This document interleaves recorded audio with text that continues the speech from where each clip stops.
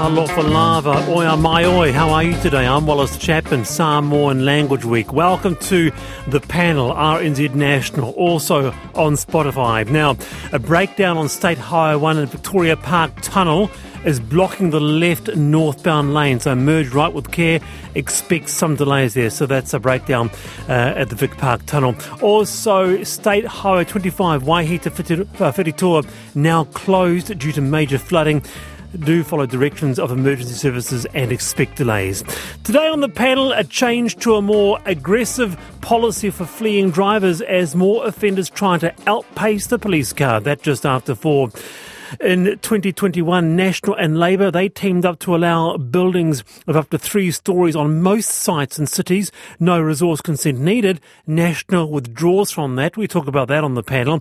And have a listen to this. Auckland has had 91% of its annual average rainfall, and we're still in May. You heard that right. Don't go anywhere. That on the program. And have you experienced horrendous wait time calls, horrendous call wait times, when you're on the phone for an appointment or to your bank, to the IRD, Wind Study Link, sitting there listening to the feelers? What's a wait time experience that you've had? Should there be a cut-off time? Text me 2101. And the song whisperer today, you guess the lyrics, we've got the song. And here they are. An ocean of violence in bloom, animals strike curious poses. They feel the heat between me and you. What's the song? Text me 2101. With me today, Sue Kedgley, women's advocate, director, author and former Green MP. Kia ora, Sue. Kia ora, Wallace. And Professor of Chemistry at AUT, Allan Blackman. Allan, kia ora, welcome. Hey, Wallace. Now, to this, 70 years ago today, they knocked the bastard off. On this day, 70 years ago, at 11:30 a.m. on the 29th of May 1953, Edmund, Hillary and Tenzing Norgay became the first to summit Mt Everest, Chomolungma, in Tibetan Sagarmatha, to the people of Nepal. It was a global event. Many countries had tried to reach the top from the early 1920s. We have a very special guest this afternoon on this, Mark Ingalls, mountaineer, a Paralympian, goodwill ambassador for the Everest Rescue Trust. Mark, kia ora. How are you? How are you, Mark? I'm great, thank you. It's always a great day when you're celebrating something as momentous as Everest Day. Absolutely, and you'd have very special knowledge of this because May 15, 2006, after 40 days of climbing, you became the first ever double amputee to reach the summit. And so for someone who has been at the top, I guess you can appreciate just how groundbreaking this was. Hit the front page the world over, didn't it?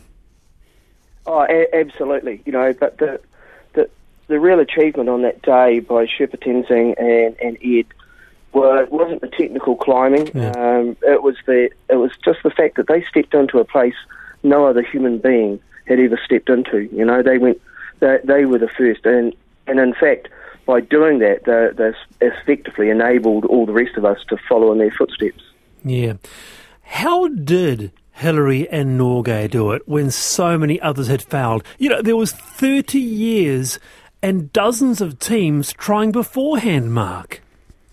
Oh, you said the right word there, teams, and that's what they really nailed. They really nailed a fantastic infrastructure with the right people collaborating in the right way, and that's the thing that really enabled it, because on the day, I believe they were the second tier team. So, the first team didn't quite make it, but they had a backup, and that backup was Ed and Sherpa Tenzing. And, it really is a credit to the understanding that on Everest collaboration, really is, it's not just success, but it's survival. A big day in many ways, Sue Kedgley. Yeah, absolutely. But I'm equally inspired by your ascent, Mark, because you'd lost your 2 limbs climbing Mount Cook, and then somehow you picked yourself up and decided to climb Mount Everest. So, how did you do it? I think your story is equally inspiring. Yeah, well, it certainly adds another layer of complexity to a climb. So it is, as a double amputee, you can't access all the muscles and things like that, especially with short stumps like I've got. So it's, you're 20% down in power, but you have to climb the same speed as everyone else. You don't want to be the slow person on the mountain. And I started climbing when I was like 12, and I was a professional mountaineer at Mount Cook. So, it's in your DNA really. And, I had the biggest grin you can imagine, in that environment. That's certainly my happy place. Was that Allan, the most inspiring thing you've ever done? Gee, no one's ever sort of framed it in that way. I guess so. Yep, it's not the hardest thing I've ever done. But, in fact, coming down Everest was the hardest thing I've ever done. But gosh, it was it's certainly something to reflect on when you stand on the top and you think you look out and you think if you can do this, you really can do so much more. it's just extraordinary to even think, isn't it, Allan? Being on the summit and going through the Khumbu Ice Fall, up the various permutations, and then you've got that sort of final 800 metres. It's just amazing. Over the Hillary Step and all Yeah. that. All these things that you hear about. But Mark, you've actually been there and seen what it's like. And I guess, you did it, 10 or so years ago or 15 so years ago. And Hillary did it in 1953. Presumably the gear and everything that he was using was not a patch on what you guys were using. And, does that make his achievement all the more impressive? Oh, it does. It's we have front point crampons and oxygen gear is a lot lighter and everything else like that now. But in actual fact, I only shared one footstep with Sherpa Tenzing and Ed. That was one on the summit. I climbed Everest from the north. Oh wow! Okay. We call it the mountaineers side, and it's partly because I didn't want the responsibility of Sherpa, my climbing friends, and anyone else going through the Khumbu Icefall. It's just such a dangerous place. The first 3 Sherpa to die on Everest this year died in the Khumbu Icefall. Yeah. So for mountaineers, the north side is just so attractive. It's the footsteps of Mallory and Irvine from 1924, and it's a lot more technical. It's harder, it's colder, it's windier. But that just makes the sense of achievement even greater. Absolutely. And just on that, as a final note, as we move into a new era there, Mark, there was a study recently about the Khumbu Icefall, and the future, they say, is bleak because it's very vulnerable to even minor atmospheric warming with the temperature of shallow ice already close to melting point. So I can imagine that adds another layer of danger to the Khumbu Icefall. Well, with global warming, with our climate warming over the last 50 years of being in the mountains, I've seen all of our glaciers retract, and in fact, it's caused such an issue on the glaciers that quite often getting to the bottom of a climb can be more difficult than the climb itself. And so we, as mountaineers, see the effects of climate warming right up close and personal. Mark, it's a pleasure to have you on the program. I'm sure RNZ will have you on again for a long conversation. Thank you. That is Mark Ingalls, mountaineer, Paralympian, went to the top on May 15th, Mt Everest. It is 5 to 4 and a really big response regarding call times. I've just spent 35 minutes waiting for ACC to answer my call today. Not everyone has that much time to hang around. Do they do it on purpose? Another one says, last week, 58 minutes to Vero, had 8 calls to the receptionist. Poor lass was in need of assistance. Don't know if it was all of New Zealand, but hopefully not. Your call waiting time stories, they're coming through. We want more. 2101. All right, time for I've Been Thinking. Sue Kedgley. Well, Wallace, yet again at the Labour Party Congress this weekend, the Prime Minister was introduced as, quote, our most down-to-earth, sausage-roll-eating, Diet Coke drinking Prime Minister.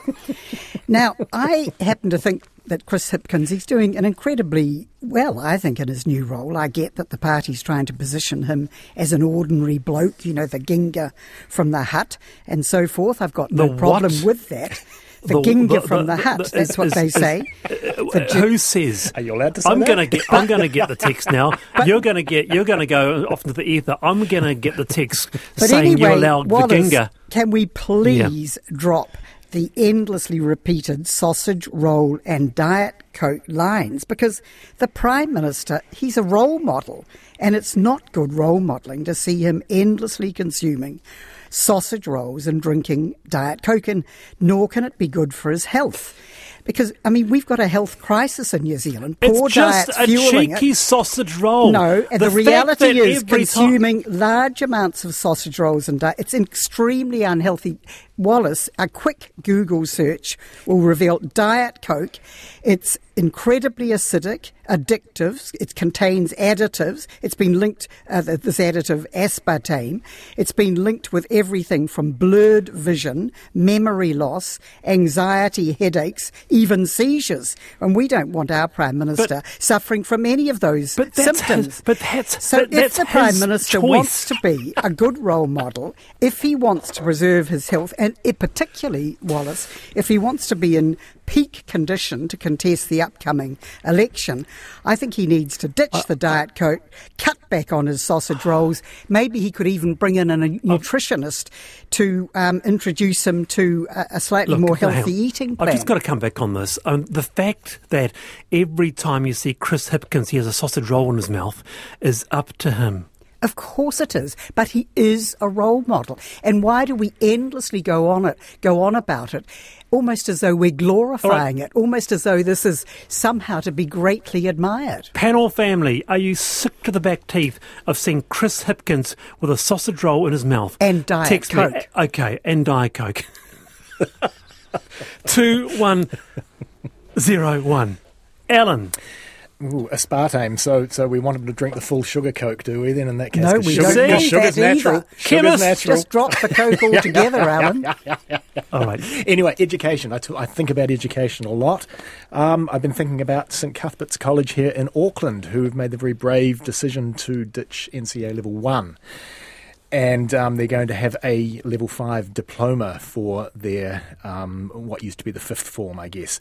And that will give them, according to Justine Mann, the principal, 6 more weeks of teaching time from time spent on internal assessment and exam leave, which is a heck of a lot of time. And that's going to allow them to go in more depth. They get more teaching time so they can teach better. I'm all for it. This was... Okay, you are? I am, absolutely. Yes, very much. We'll have to explore the sausage roll issue. Took up far too much time. I apologise. Sorry about that, Wallace. Education's just secondary. You've exploded the text machine, Sue Kedgley. Okay, you're on the panel, RNZ National. Sue Kedgley, Allan Blackman with me. Happy Monday.